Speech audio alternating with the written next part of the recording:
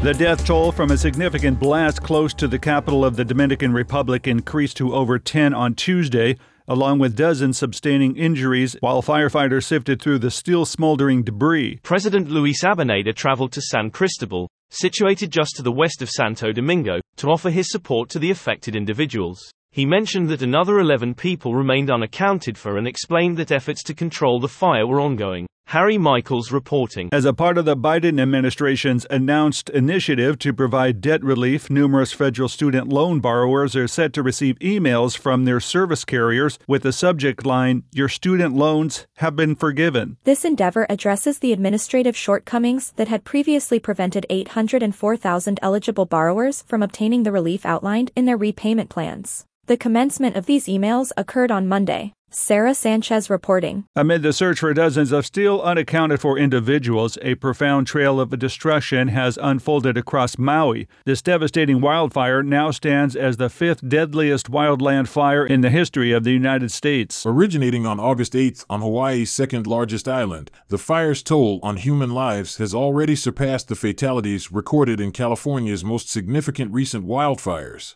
This includes the infamous Camp Fire that swept through Butte County in November 2018, leading to the tragic demise of 85 individuals and the obliteration of the town of Paradise. Davis Richards reporting. In Afghanistan's eastern province, an explosion reverberated through a hotel on Monday, resulting in the loss of a minimum of 3 lives and injuring 7 others, according to law enforcement officials. This hotel, frequently patronized by Afghan residents and refugees from North Waziristan, the former stronghold of militants in Pakistan, became the site of the blast. Mustakfir Gurbaz, a police spokesperson in Khost, shared that investigations are underway to ascertain the cause of the explosion and identify the responsible parties. Lawrence Keller reporting. This is the latest news headlines.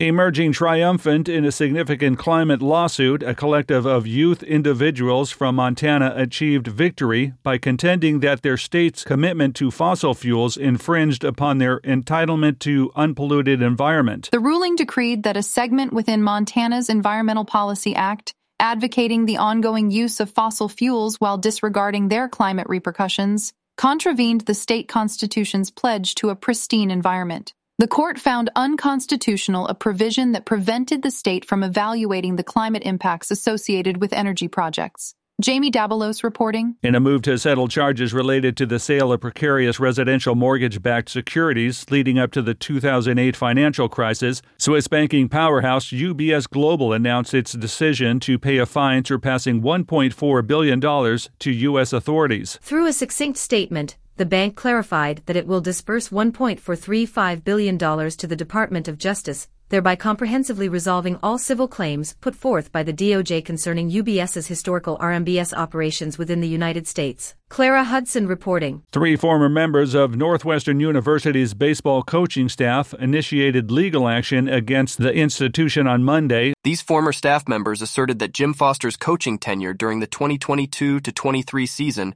was marred by an atmosphere of toxicity and instability. The university refuted the claims, characterizing the lawsuit as lacking merit, and expressed its determination to contest it in the legal arena.